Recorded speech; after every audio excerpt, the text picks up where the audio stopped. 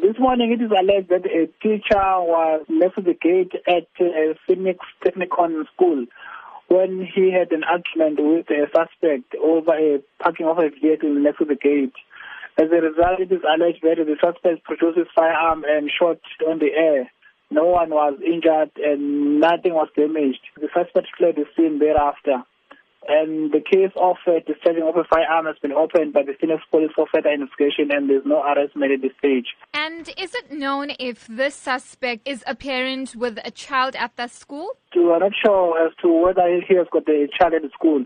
We do understand that on some social media messages, the vehicle registration that the suspect was in is circulating. Could you confirm if that is something that police are following up on?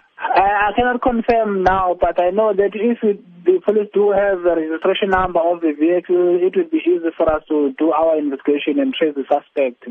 Now, how concerning is it that a firearm was discharged outside the school environment where there would be, of course, learners entering school in the morning? It is very much a concern to us, as if someone is shooting randomly, the bullet might injure or might cause some damages to other property or might injure someone who is walking by in the area, especially the children.